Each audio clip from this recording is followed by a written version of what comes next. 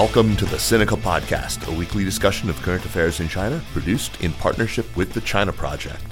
Subscribe to Access from the China Project to get access to not only our great daily newsletter, but all the original writing on our website at thechinaproject.com.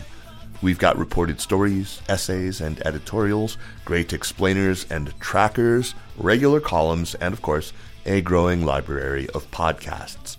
We cover everything from China's fraught foreign relations to its ingenious entrepreneurs, from the ongoing repression of Uyghurs and other Muslim peoples in China's Xinjiang region to Beijing's ambitious plans to shift the Chinese economy onto a post-carbon footing. It's a feast of business, political, and cultural news about a nation that is reshaping the world. We cover China with neither fear nor favor. I'm Kaiser Kuo, coming to you from Chapel Hill, North Carolina. This week, in lieu of our normal program, we've got an outstanding keynote address that Evan Feigenbaum gave recently.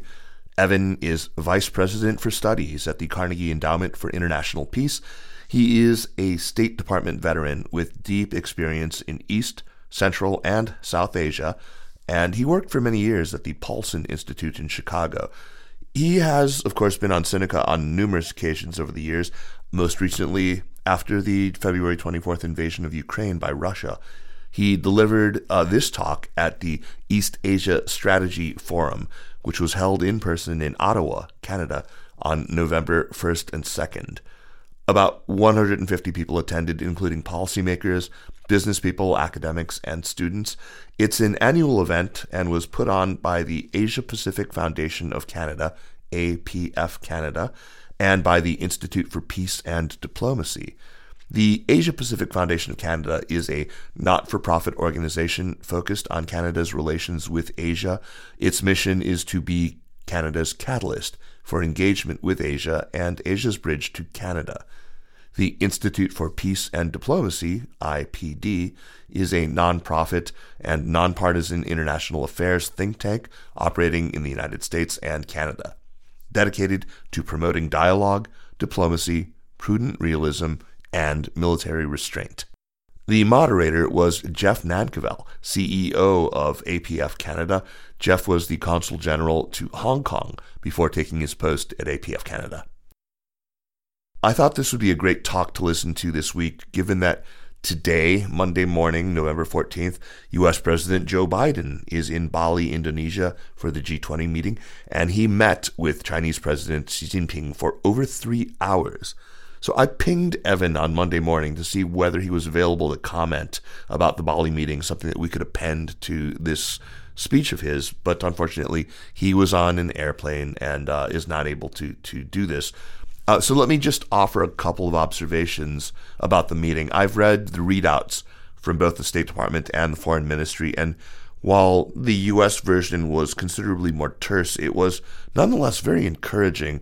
The much longer Chinese version, unsurprisingly, centers on the foundational importance of Taiwan and attributes to Biden, not inaccurately, language about how the U.S. government pursues still a one China policy, does not seek to use the Taiwan issue as a tool to contain China. This is the wording in the actual readout, and wants to see peace and stability in the Taiwan Strait. The Chinese version doesn't indulge in too much finger-pointing, and the U.S. version includes, by now, what is a pretty standard set of issues that Biden would be expected to raise on Xinjiang, on Hong Kong, and things down to exit bans on U.S. nationals. I wouldn't dismiss either the Chinese or the U.S. litanies as mere boilerplate, but the focus was decidedly more on avoidance of calamity and areas even of possible cooperation. Both leaders emphasized the need to cooperate on what the U.S. in its readout calls transnational challenges, but actually that Biden described as global issues. And you guys can see my interview last week with Anne-Marie Slaughter, who talked about the significance of those phrases, transnational challenges versus global issues. And both leaders were really quite intent on putting a floor under the downward slide in relations, so that's definitely encouraging. Perhaps the most important announcement was that, I'm quoting from the U.S. readout here, the two leaders agreed to empower key senior officials to maintain communications and deepen constructive efforts on these and other issues. They welcomed ongoing efforts to address specific issues in U.S.-China bilateral relations and encouraged further progress in these existing mechanisms, including through joint working groups. So while this isn't a revival exactly of the S&DD, at least there will be more diplomatic contact at different levels. And it was also announced that Tony Blinken will be going to China in the not-too-distant future. So that's great. Xi Jinping also offered some assurances intended to pretty clearly to assuage American fears about China's ambitions in the world. This will not, of course, convince anyone who is already locked into assumptions about, China seeking to replace the U.S. as the global hegemon. But it is significant that he said this. He said, China has never sought to change the existing international order, does not interfere in the internal affairs of the United States, and has no intention to challenge or replace the United States.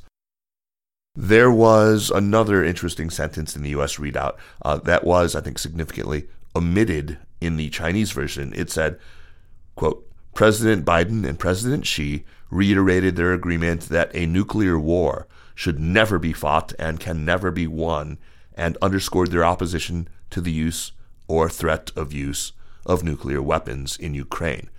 So this is really reiterating something that Xi Jinping had already said before, and that was repeated by Wang Yi recently. And I think it's interesting to note that the U.S. readout kind of breaks with what they've done in recent readouts from high-level meetings. Many of the statements are actually explicitly attributed to both leaders rather than just Biden or Blinken or Sullivan, as had previously been the case in most State Department readouts. This is significant. It suggests maybe some agreement on language that would be put out after the meeting. It's a pity that Evan wasn't able to comment, but still, this excellent talk of his, as I'm sure you will see, provides a really valuable perspective on the challenges and shortcomings of U.S. policy in the region. Thank you so much to Jeff Reeves and all the good folks at APF Canada and the IPD for giving us permission to publish this talk on the Sinica podcast. Enjoy. Let's do it. Bonjour encore, mesdames et messieurs. Welcome back, everybody. It's my great pleasure to moderate this next session, which I hope will be mildly immoderate. But our guest I think we're really privileged, and I'm very grateful to have with us Evan Feigenbaum, who is the Vice President for Studies at the Carnegie Endowment for International Peace, and he's a former U.S. Deputy Assistant Secretary of State for South Asia. Evans, currently he oversees research for the endowment in Washington, Beijing, and New Delhi on East Asia and South Asia. He started out with a PhD in Chinese politics from Stanford University, and his career has taken him through government service, think tanks, the private sector, and three really substantial involvement in three major regions of Asia. You can get the full story if you look at the speaker's bio. Obviously, some issues with holding down a job, but it's because he's been excelling at everything he's done. I'll just mention a few highlights that I think are very pertinent for the talk today. So from 2001 to 2009, Evan served at the U.S. State Department as Deputy Assistant Secretary of State for South Asia, Deputy Assistant Secretary of State for Central Asia, a member of the policy planning staff with principal responsibility for East Asia and the Pacific, and as an advisor on China to Deputy Secretary of State Bob Zoellick, with whom he worked closely in the development of the U.S.-China Senior Dialogue. He's also worked on, among other things, U.S.-India civil nuclear cooperation, not a light lift, and non-proliferation issues related thereto. He has worked on Korean Peninsula issues, Central Asia, agreements with Japan and Australia, If you listen to some of the leading American international podcasts on Asia, you may have heard Evan. I feel I know him from some that I have listened to, as he's a highly sought-after guest, and I think we're very lucky to have him. I'm grateful, Evan, to you for joining us, and I look forward to your insights. And please join me in welcoming Evan Feigenbaum. Great. Well, thank you. First, I want to thank the Institute, and I want to thank the Foundation. I want to thank Jeff. And Jeff, it was easy to have two Jeffs. It's very good to be back in Ottawa. I haven't been here since before the pandemic. It's been for me, as I'm sure it's been for you, a very strange few years. About 4 months into the pandemic, my then boss, Bill Burns, called me and he said, "How you doing? You holding up okay?" And I said, there are a lot of things I could have done with my life. And I picked international affairs, and I haven't left my kitchen in about 4 or 5 months. And so it's good to be back on the road and to see Canadian colleagues and friends. Thanks for having me. I've been asked to talk to you about the United States and the Indo-Pacific. And if you have spent more than 2 minutes and 27 seconds in Washington, D.C., where I hail from, any time in the last few years, you will know that that story, generally speaking, begins with security balancing of China. The middle of the story is security balancing of China. And then the end of the story is security balancing of China. And if you all want to talk about security balancing of China, I am very happy to do that in the conversational part of this. But if, by contrast, you've spent more than 2 minutes and 27 seconds out in the region, rather than just in Washington, D.C., you will, of course, know that this part of the world is not just complex, which is a bit of a cliche, but it is multifaceted, it is multidimensional, and in a lot of areas that matter to governments and firms and market participants and people, it is increasingly multipolar. And so that's what I thought I would use the setup to talk about. How the United States in the Indo-Pacific is or is not navigating what I would call 3 collisions that I think reflect the region that actually exists, rather than the ones of American wishes, dreams, and fantasies. So the first of those is the collision between economics and security. The second is the collision between coalition building and some of the realities of fragmentation, not least among democracies in this part of the world on issues and functions that matter, as I said, greatly. And then third, the collision between America's approach to strategic competition with China and, with a few exceptions, what I would characterize as pretty much everyone else's approach to the same. So you asked me to talk for about 15, 20 minutes, so I'll take about 5 minutes on each of those 3, and I'll try and provoke you a little bit. And then if you want, we can just ignore it all and go back to security balancing of China and talk about Taiwan. Okay? All right. So on the first, to my mind, the central strategic dynamic in this part of the world, other than the obvious one, which is the increasingly confrontational relationship between the U.S. and China, is what I would call the collision between economics and security. Or to put that another way, between economic integration and security fragmentation. 10 years ago, I wrote an article in Foreign Policy magazine with a colleague of mine, a guy named Bob Manning, called A Tale of Two Asias. And essentially what we did was we told a kind of Jekyll and Hyde story about this part of the world and how it had evolved over the previous couple of decades. So on the one hand, you had, we called it economic Asia. This is a region with, however you count who's in or out, $25, $30 trillion regional economy, countries that are growing together, trading together, investing together, building together. In many areas, they're innovating together. And they're building an Indo-Pacific with East Asia as the anchor that is really, in many ways, the most economically successful part of the world over the last several decades. But then and now, I can tell you the story of the same region in a completely different way, security Asia. the same countries that are trading, building, investing, growing, and innovating together are in many cases beset by powerful nationalisms. They have territorial disputes, they're building blue water navies, they're arming for conflict, and pathologies that a lot of people thought were frozen in time have essentially roared back front and center with a vengeance. And so in that dynamic and the push and pull between those, there's the question of how major countries that have both economic and security interests navigate that duality. Now, from the 1990s until I'd say 2010-ish, I would have told you that economic Asia was decidedly winning this contest. And the reason for that was really twofold. One is the Asian financial crisis, when a lot of governments and frankly a lot of people looked at each other and said, you know, what the hell is security if your economy can just be blown up in an afternoon? Maybe security and conceptions of security need to be broader than just military security. But then second, American policy had something to do with this. And in fact, bad American policy had something to do with this, and particularly to the turn by many Asian countries to one another to navigate some of these challenges. You remember the United States bailed out Mexico in 1994, then refused to bail out Thailand 3 years later and paid a price, I would argue, among many Southeast Asians for that. And so that's been the dynamic.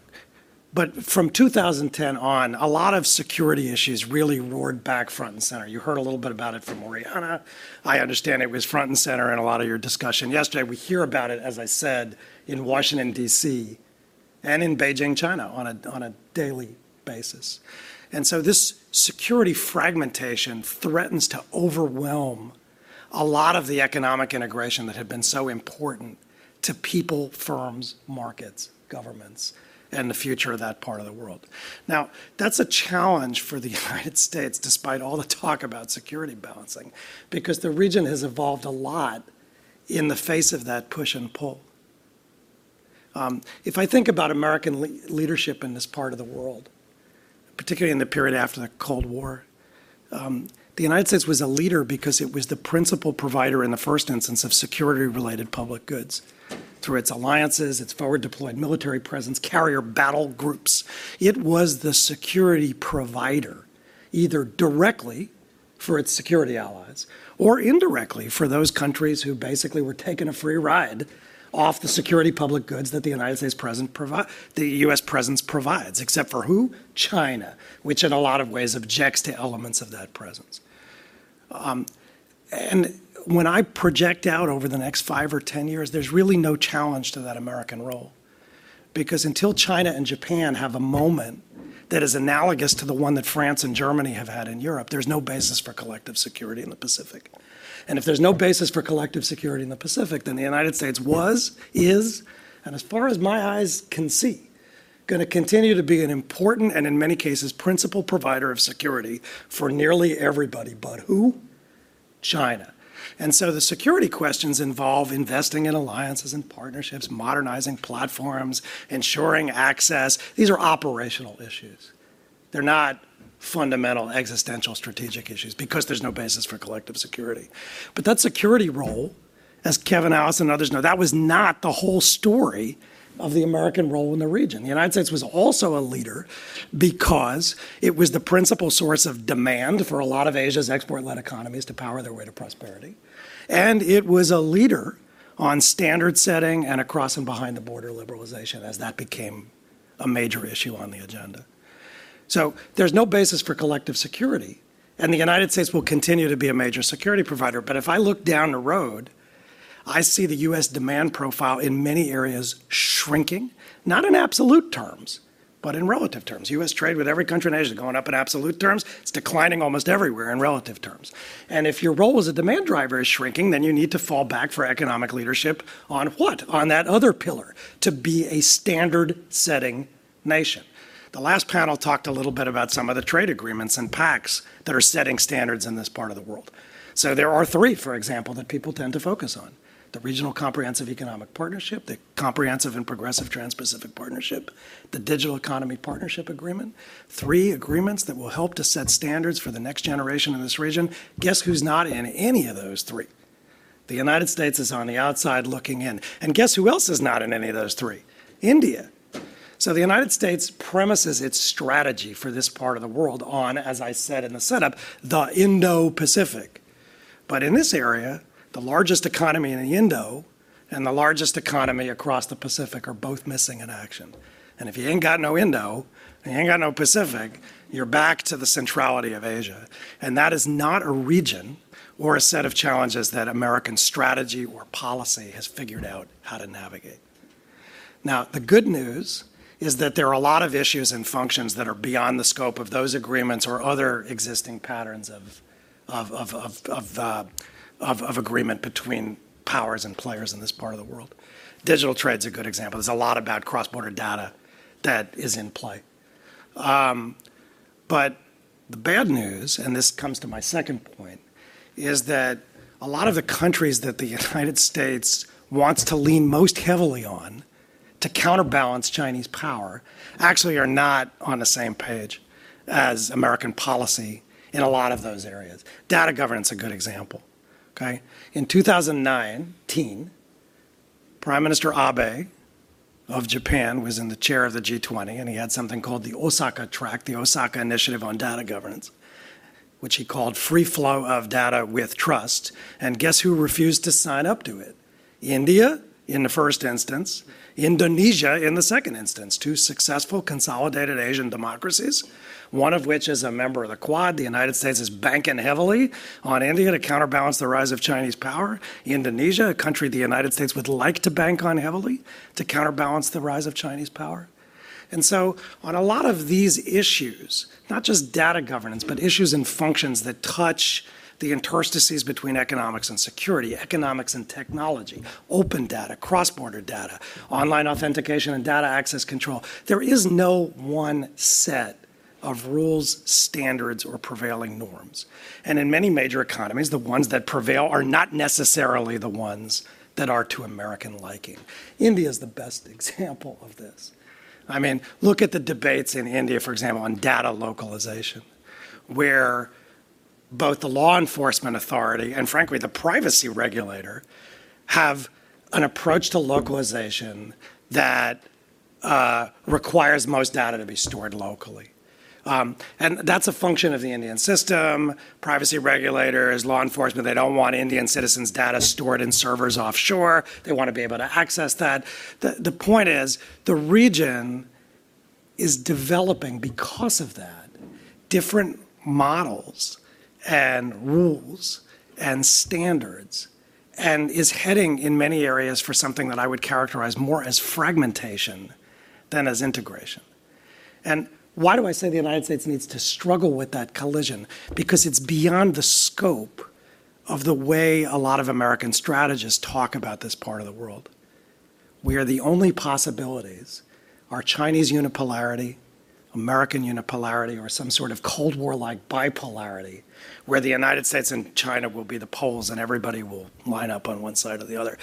If you want to see that kind of thinking in action, let's just look at an interview that President Obama gave in, I think, 2016 with Jerry Seib of the Wall Street Journal. President Obama was trying to make the case for the TPP. Remember when the U.S. was interested in the TPP? It's back in the Jurassic era. And he argued it this way partly for political effect domestically, but I think it's instructive. He was asked, why should the United States join the TPP? And the president said, well, because if we don't write the rules, China's going to write the rules out in that part of the world. But if President Obama had been right about that, then when President Trump withdrew the United States from the TPP, what should have happened? Logically, China should have come in and become the rule writer. But as we all know, that's not actually what happened. What happened, the other 11 got together, solidified the agreement, albeit influenced by the United States and the text the United States wanted, but with neither the United States nor China in a room. So clearly there's something going on in the region that belies these very straightforward notions of bipolarity or unipolarity. And I think in a lot of ways the region is heading for what I would call fragmentation on things that are meaningful for the interests of the United States. And that's a second collision that the United States has not really figured out how to navigate through a prism that's focused almost exclusively on balancing Chinese power. So that brings me to the third point, which is American policy toward China.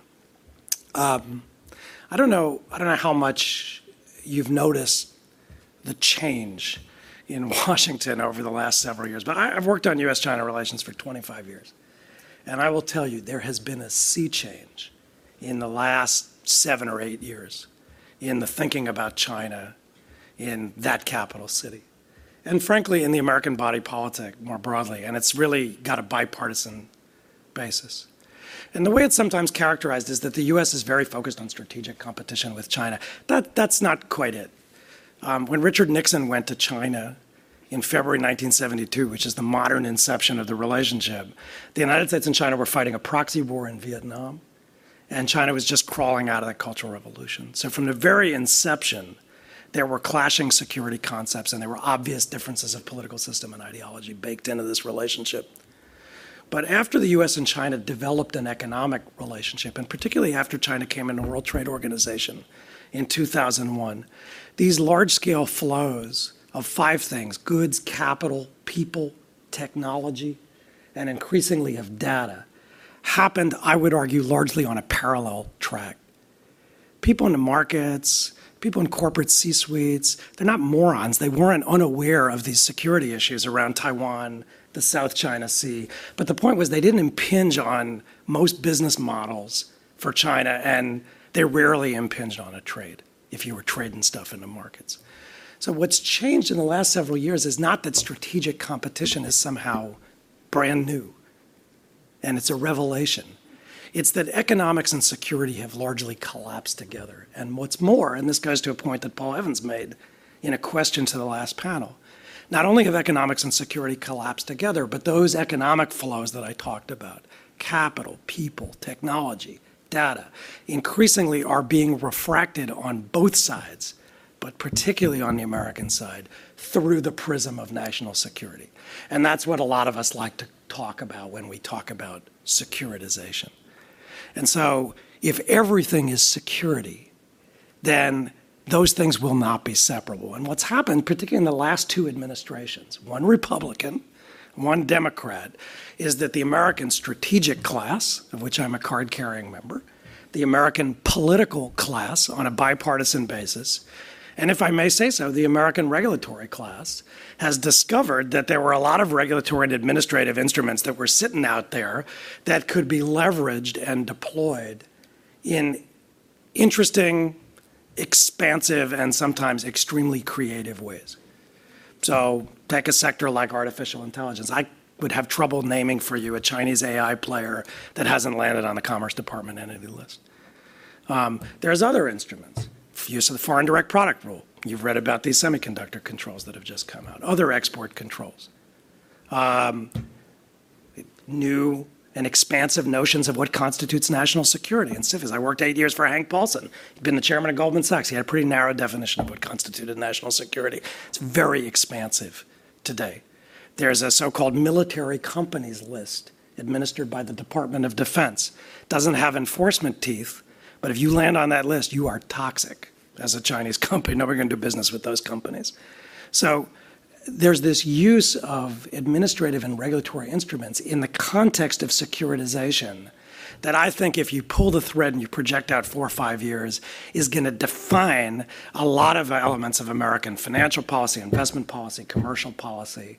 And people in the markets are well aware of what that means for their business and the ways in which it restricts things that were easier to do 5, 6, 7, 8 years ago.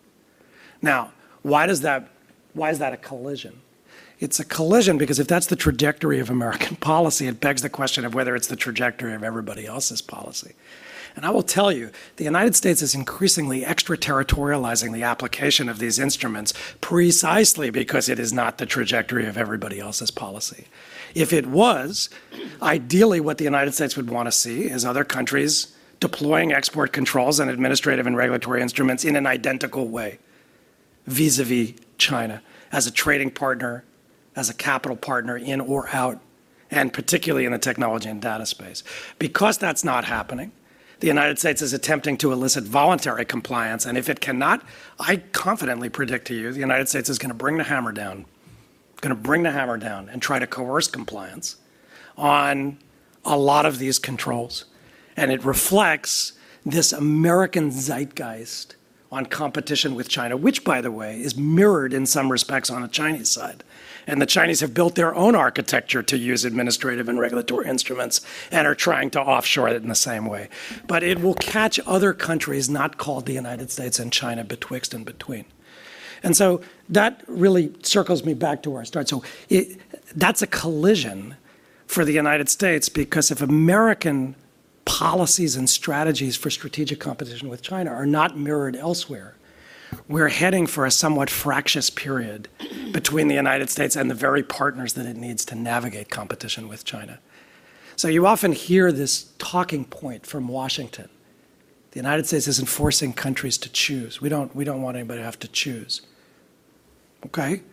Try putting Huawei kit in your 5G backbone and see how the United States feels about you not making a choice. Try not complying with U.S. export controls and see whether the United States wants you to make a choice. Try making Huawei your cybersecurity partner of choice, as Indonesia has. I just published a paper on this at the Carnegie Endowment. All those political tensions between China and Indonesia, guess who's doing cybersecurity backbone solutions in Indonesia? Huawei. How does the United States feel about that? Would prefer you don't make a choice? Those contradictions are going to get sharper and sharper. And so my very direct answer to Paul's very direct question is that's the trend line and trajectory. Now, the conventional Washington story is everybody needs to adjust to that, because the U.S. is weighty and big and has power and has scale. But what I'm trying to tell you is that quite apart from the debate about security balancing, in the region that exists rather than the one of American wishes, dreams, and think tank fantasies, and I say that as the vice president of a major Washington think tank, the United States is going to figure out how to have to navigate that as well. And that's really somewhat beyond the scope of the strategic conversation in the United States. And it's where, if I may be blunt about it, when the United States has no better partners, Canada's one of them. The best partners are the ones that need to speak with intellectual honesty, but also find ways to help the United States navigate that set of contradictions too. If everything was just security balancing of China, the world would be so much simpler and so much easier. But the world, as I said, it's not simple, and it's complex, and it's multifaceted. And that's what I wanted to say to you by way of opening, because it's not something that I think the United States has fully come to appreciate. And so it's probably not something you hear often from Americans. So why don't I stop there? And if you want to just ditch it all and talk about the South China Sea, let's talk about rocks. Wow. So that was really a tour de force. Thank you very much. And I want to, I probably don't need to give much time to this crowd for you to think of your questions. But I will do the customary thing and prime the pump with one or two. And I guess I really just want to get back on the bus where we just stopped in terms of, for those partners, those other players like Canada, and maybe starting with kind of the closest allies, what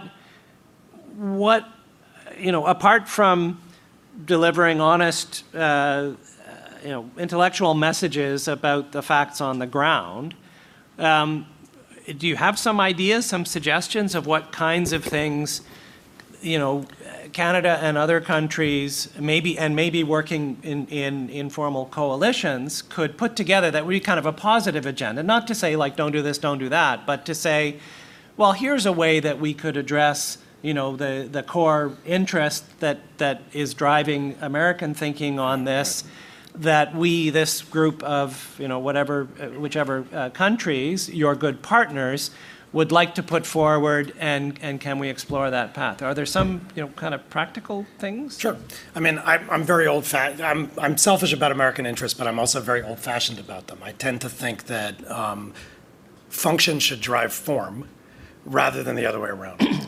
And what I think increasingly is happening is that the United States is organizing form-based coalitions and then groping for purpose within them, rather than beginning with function and then assembling the right group of players, either on a formal basis or an ad hoc basis. The Quad is the best example of this. I mean, Darshana spoke this morning. She works with me at Carnegie. She follows the Quad very closely. The Quad, if you look at how the Quad began, you may remember this, after the Indian Ocean tsunami back in 2004. when the United States, India, Japan, and Australia, and those four navies got together and provided rapid and effective relief all around the Indian Ocean littoral for 9 days at the end of 2004 and into 2005. There was no secretariat, there were no communiques, there were no big ministerials in storied cities of diplomacy, and the definition of success was what? The group put itself out of business because the mission had been achieved. Now, in an era where the US and China are locked in a competition, and in many ways into adversarial antagonism, some form is going to drive function, because what the United States is doing is trying, like a John Wayne movie, to organize a posse and round them up and then organize the like-mindeds, who, as I just told you, are not always so like-minded, on functions that matter to American interests. But that won't work ultimately for other countries in the region if it doesn't deliver meaningful results to people and markets and companies.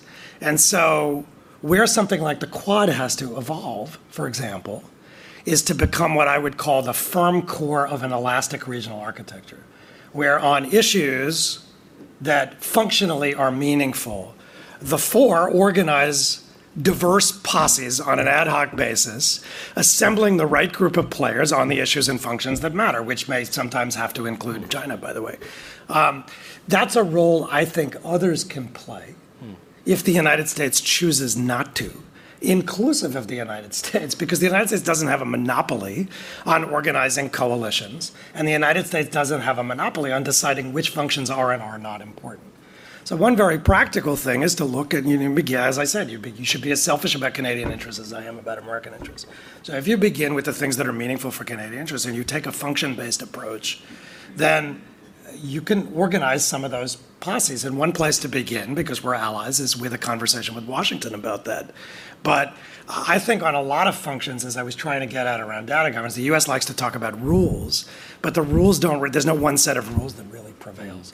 And in a lot of areas, as I talked about fragmentation, there will never be one set of rules that prevails. But there can be diverse sets of rules that can prevail. And I think, to the extent the United States can and should be a standard-setting nation, others should want to be a standard-setting nation too. And so it's not just about talking straight with the United States and listening straight to what the United States has to say. It's also about problem-solving in a function-specific way. And I see no reason why the United States has a monopoly on wisdom on that. That's incredibly helpful, and I would. So I hope your Indo-Pacific strategy starts with functions, and then build. Because if you begin with kind of the strategic zeitgeist at 150,000 feet, you won't get to that kind of solutions based.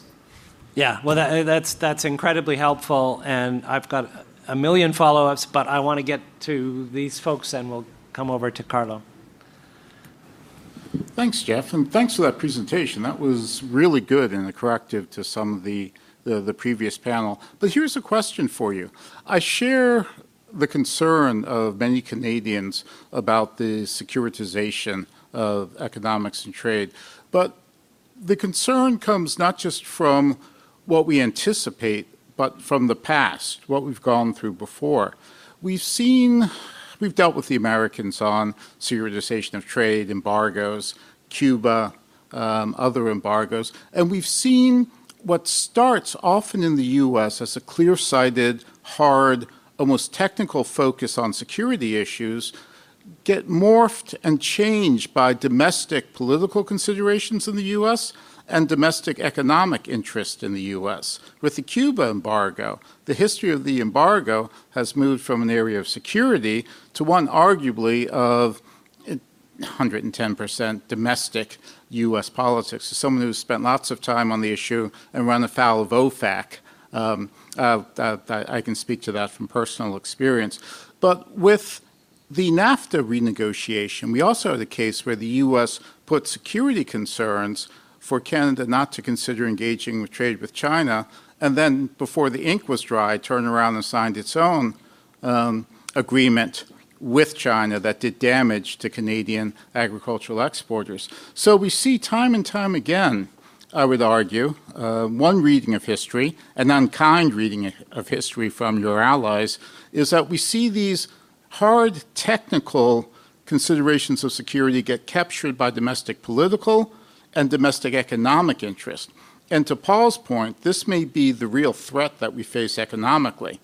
The first wave, the impact of the sanctions, the second wave, the use of the sanctions by domestic economic forces. It's kind of a question as to where do you see this going? Do you see this happening? How much time do we have? Are there ways we can think about responding to this?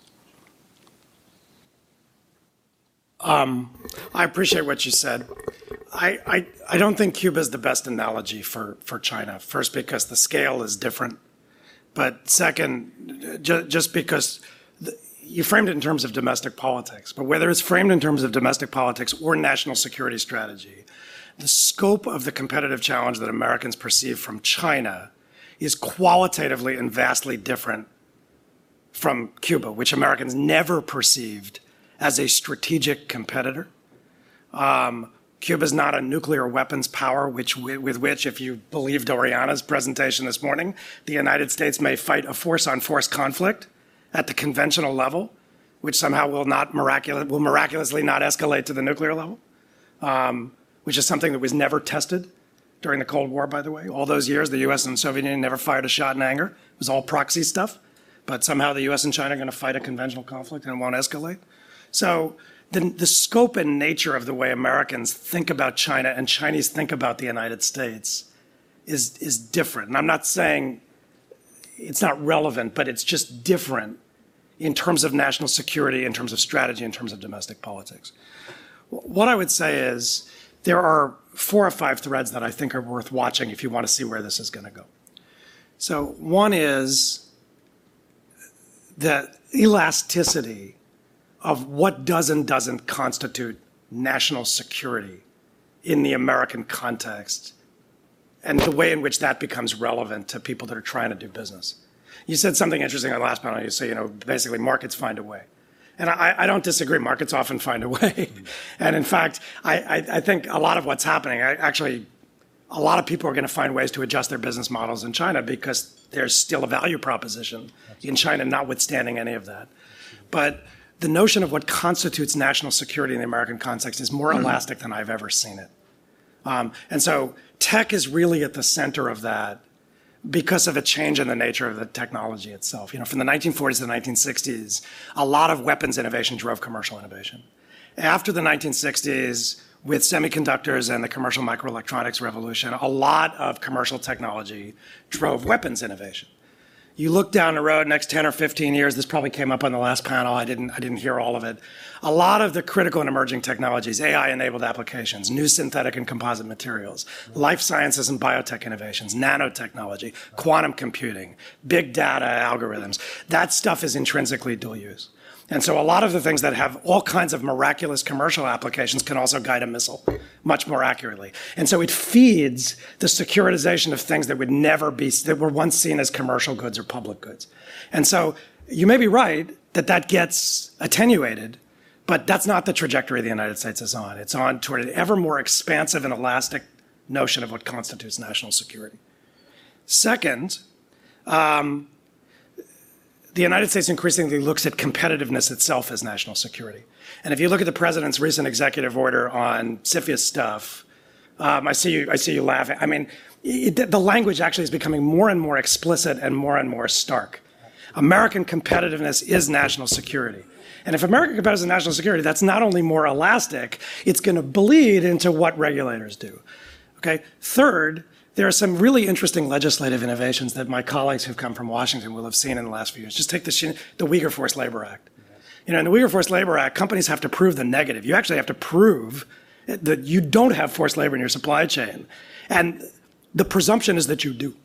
And because the presumption is you do, it shifts the burden from regulators and Customs and Border Protection onto companies. By the way, in an area where the Chinese have absolutely no interest whatsoever in helping you, or to help facilitate inspections in ways that are invariably going to bleed into business models. And the legislation was written deliberately that way. And so it's a test case of whether legislation in future will be written more expansively in that way too. And that will affect corporate calculations. All right. Then there is, as I said, extraterritorialization, the way the U.S. is applying some of these things extraterritorially. And And then I wrote something else, and I can't read my own handwriting. So there's a fifth one that I will think of later, and I'll circle back. But that's I know what it was. Domestic politics. Domestic. I wrote domestic politics on China. Well, I'll let my colleagues reflect on domestic. But nobody likes China. It's not a top 10 issue for most people. But, I mean, I'll just tell you, we're heading for a midterm election next week. There are at least two pieces of legislation or other things that Ted Cruz and Elizabeth Warren are working on together. I've seen Marco Rubio work with Democrats. Richard Burr is working with Mark Warner. Alexandra Ocasio-Cortez signed a letter with Tom Cotton, of all people. So it defies political gravity in the United States. Now, will that hold indefinitely? I don't know. But I can tell you, as we get into what I think is going to be a bananas next 2 years, and then an even more bananas presidential cycle in 2024, I would not be banking on domestic politics providing either ballast or a counterbalance to lead to the kind of reversal that you're projecting. I think that's just where we are, and it would take a lot to change that momentum. That was a lot of desperation and fear. Okay. Sorry. Okay, so we're getting into end of days territory here. Cats and dogs sleeping together in the streets. Markets adjust. The warning signs are there, and we're also we've actually, the time has flown by here. What we're going to do, we've got just a few minutes more for this session, and Bijan, I think we have a hard stop for the next panel, right? At 2:30, which is at 2:30. Yeah. Okay. So we've got like a maximum 10 minutes, but why don't we'll take the two questions together. Get your pad, and I've got Zach first, and then Paul. Hi there, Evan. Zach Pakin. I'm a non-resident research fellow at the Institute for Peace and Diplomacy here, and also a researcher with the Center for European Policy Studies in Brussels. Thanks so much for being with us today. I wanted to just pick up on a discussion that we were having a little bit yesterday, and a question I posed yesterday, and to gain your insights as someone who observes political trends in D.C. And it has to do with the concept of the term rules-based international order, and whether or not there's increasing. Is there any evidence at this point that there is that there are people in Washington who view that there's some sort of a cognitive dissonance between that term on the one hand and pursuing the restrictions that we're seeing in the strategic competition approach towards China on the other hand? Is it possible that those things don't necessarily go together because strategic competition and the restrictions we're seeing eat away at the openness and potentially at the at least agreed upon rules-based element of a regional or even global order? And in terms of the staying power of that term itself, because starting in 2015, 2016 or so, everyone was talking about the liberal international order. And as we were hearing from Jeff Reeves yesterday, the term rules-based international order is not as appealing in the region itself as international law, which is, of course, much easier to situate, much easier to define. So I'm wondering if you think that this term rules-based international order in Washington lingo may itself go by the wayside in the years ahead as the U.S. engagement in the region continues. One final question for you, which is unrelated to that one, which was brought up during the panel that I moderated yesterday morning, which has to do with what you call the Beijing straddle. And I wonder how long you think that that's durable, and if there are any particular Russian actions or any sort of length of that conflict in Ukraine going on before China will have to choose definitively between the principles that it upholds nominally, its strategic partnership with Russia. This is a question that you asked Jeff, indeed. And its broader desire, of course, to maintain some form of economic and technological links with the West all at the same time.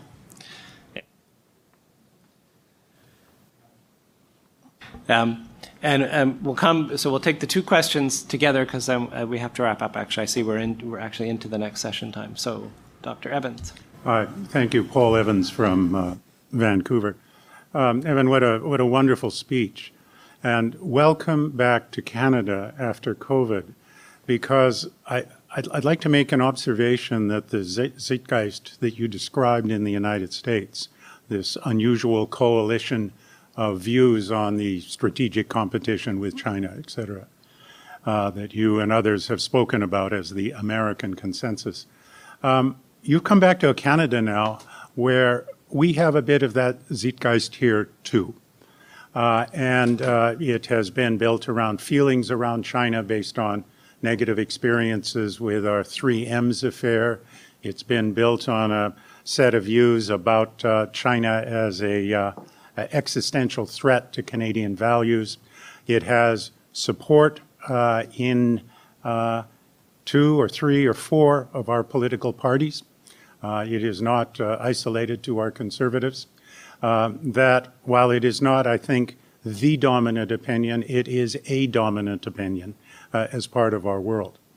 And so that desire that we've heard, and you maybe even in Washington heard of Ms. Freeland's speech on the world of autocracies versus democracies, the collapse of the international system as we knew it, and the need for things like friend shoring as one of the possible responses. I give this as a bit of an answer because if you had spoken with us 3 years ago, the texture in this room would have been considerably different. But now, in the year 2022, there's a lot of Canadians that would like to line up with that zeitgeist. And here's my question for you. You just a moment ago, with reference to the elections coming up in a week or so, and the next couple of years, which were described as bananas, that in light of that, do we see any light at the end of the tunnel? My Harvard friends and others are trying to nibble away at that zeitgeist. You and your foundation are trying to nibble away at it, maybe chew against it, and the people in this room are trying to do it. But I see, it's very hard to see how this is going to diminish inside the United States. And it's also important to recognize it is not unimportant here in Canada before we get into the elastic kinds of coalitions and other things you've recommended. Okay. So China and the consensus, rules-based order, and then China-Russia. I'm actually going to go in reverse order. Let me start with Paul. I didn't really talk about China qua China. I talked about the regional setup and what that laid down means for American strategy and policy that is basically one-dimensional and focused heavily on China. And it's important in any case because no matter how threatening China may be, no matter how much it's coercing its neighbors, I mean, nobody's naive about China in that part of the world. I'm not naive about China. A lot of people, it's funny that you think I'm nibbling away at the concerns. I tend to think of myself actually as pretty hawkish on China. It's just that the United States or Canada or anybody else get no margin in telling countries that they're only interesting to us as proxies in our strategic competition with China rather than as subjects in their own stories. So if you treat them as objects of competition, a playing field, rather than subjects, that's a problem.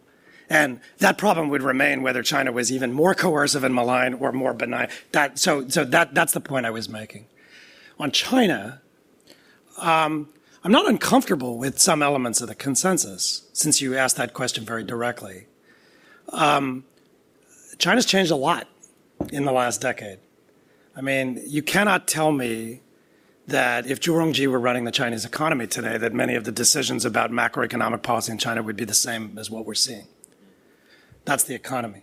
In terms of politics, I think what we saw a few weeks ago suggests that certain institutionalized norms, notions of collective leadership, notions of balance have gone out the window. And whether you think that's a good thing or a bad thing, depending on whether you're Chinese and you're part of that I mean, I'm not a Chinese communist, so I don't think it's a good thing. But the point is, that's a different China than the one we got used to dealing with. We need a new paradigm for thinking about it. And this is also true of external-internal linkages.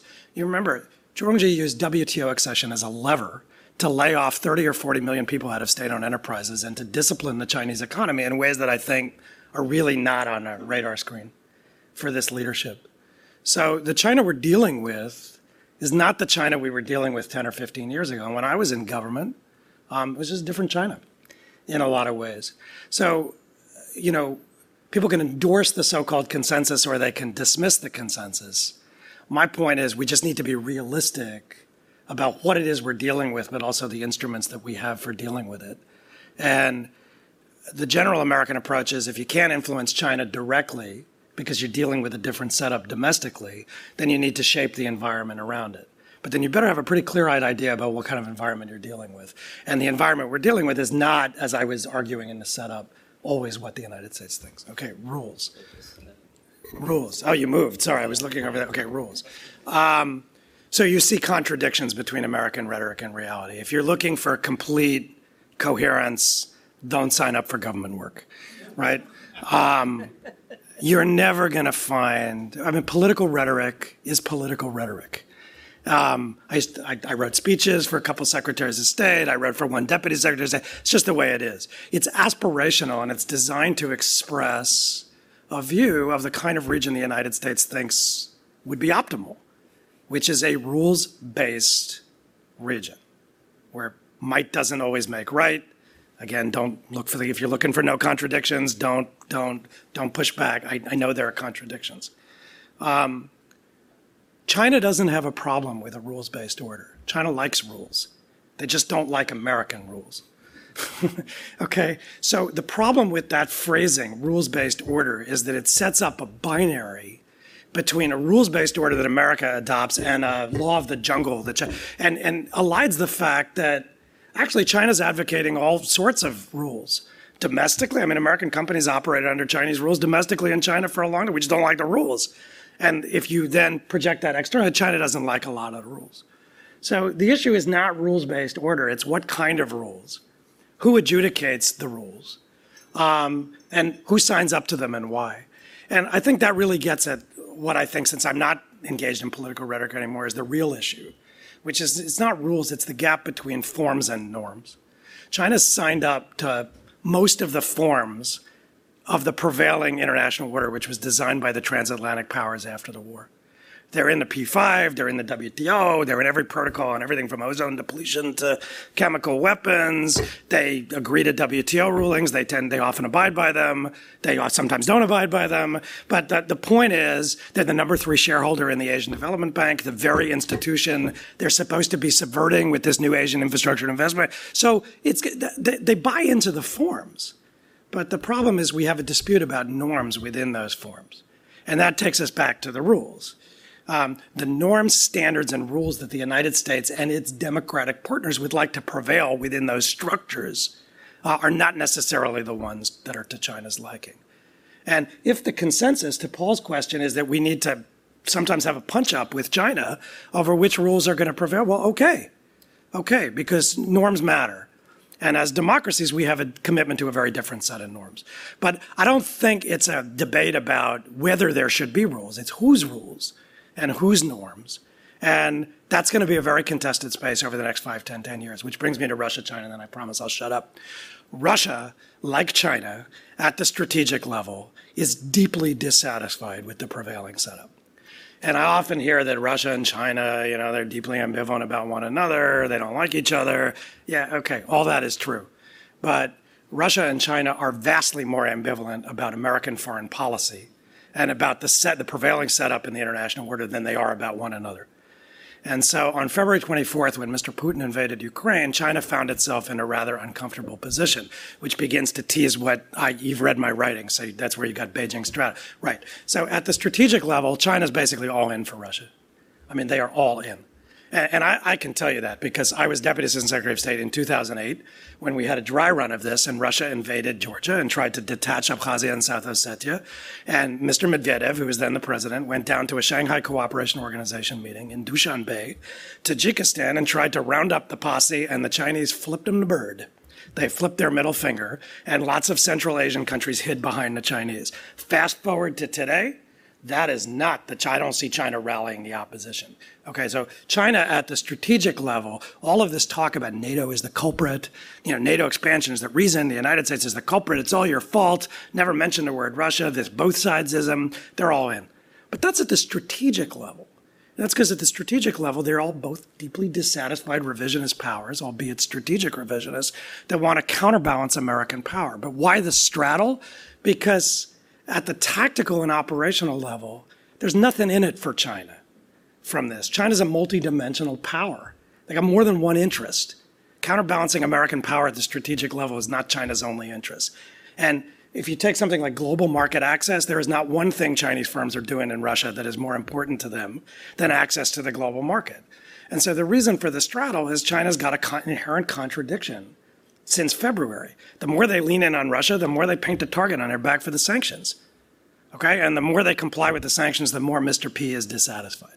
And so they have had to tack uncomfortably back and forth, sometimes on an hourly basis, to try to straddle their multi-dimensional interests. But where they've landed, essentially, is at the strategic level they're in for Russia. At the operational level, they're squirming, and they're doing very little for Russia. And then broadly speaking, they're compliant with the sanctions. And that's working fine for them. And I predict they will pull that thread as long as they possibly can until it gets harder. And you know what? It hadn't been that hard. And what the United States wants to see is sanctions compliance and that China doesn't open the taps. You're a Russia expert. For the last 3 weeks, we've been talking about Iranian drones. The fact that we're talking about Iranian drones tells you what China's not doing for Russia. Tells me everything I need to know. Because if they had opened up the spigot, we wouldn't be talking about Iranian drones. So I think, to circle back, it's a contested global order. And some elements of this DC consensus reflect the kind of China that we're dealing with, which is a self-interested and highly strategic revisionist, but a revisionist nonetheless. And yes, rules matter. And our proposition about the rules is not, frankly, the one emanating from Beijing right now. So we have every incentive to push back as democracies.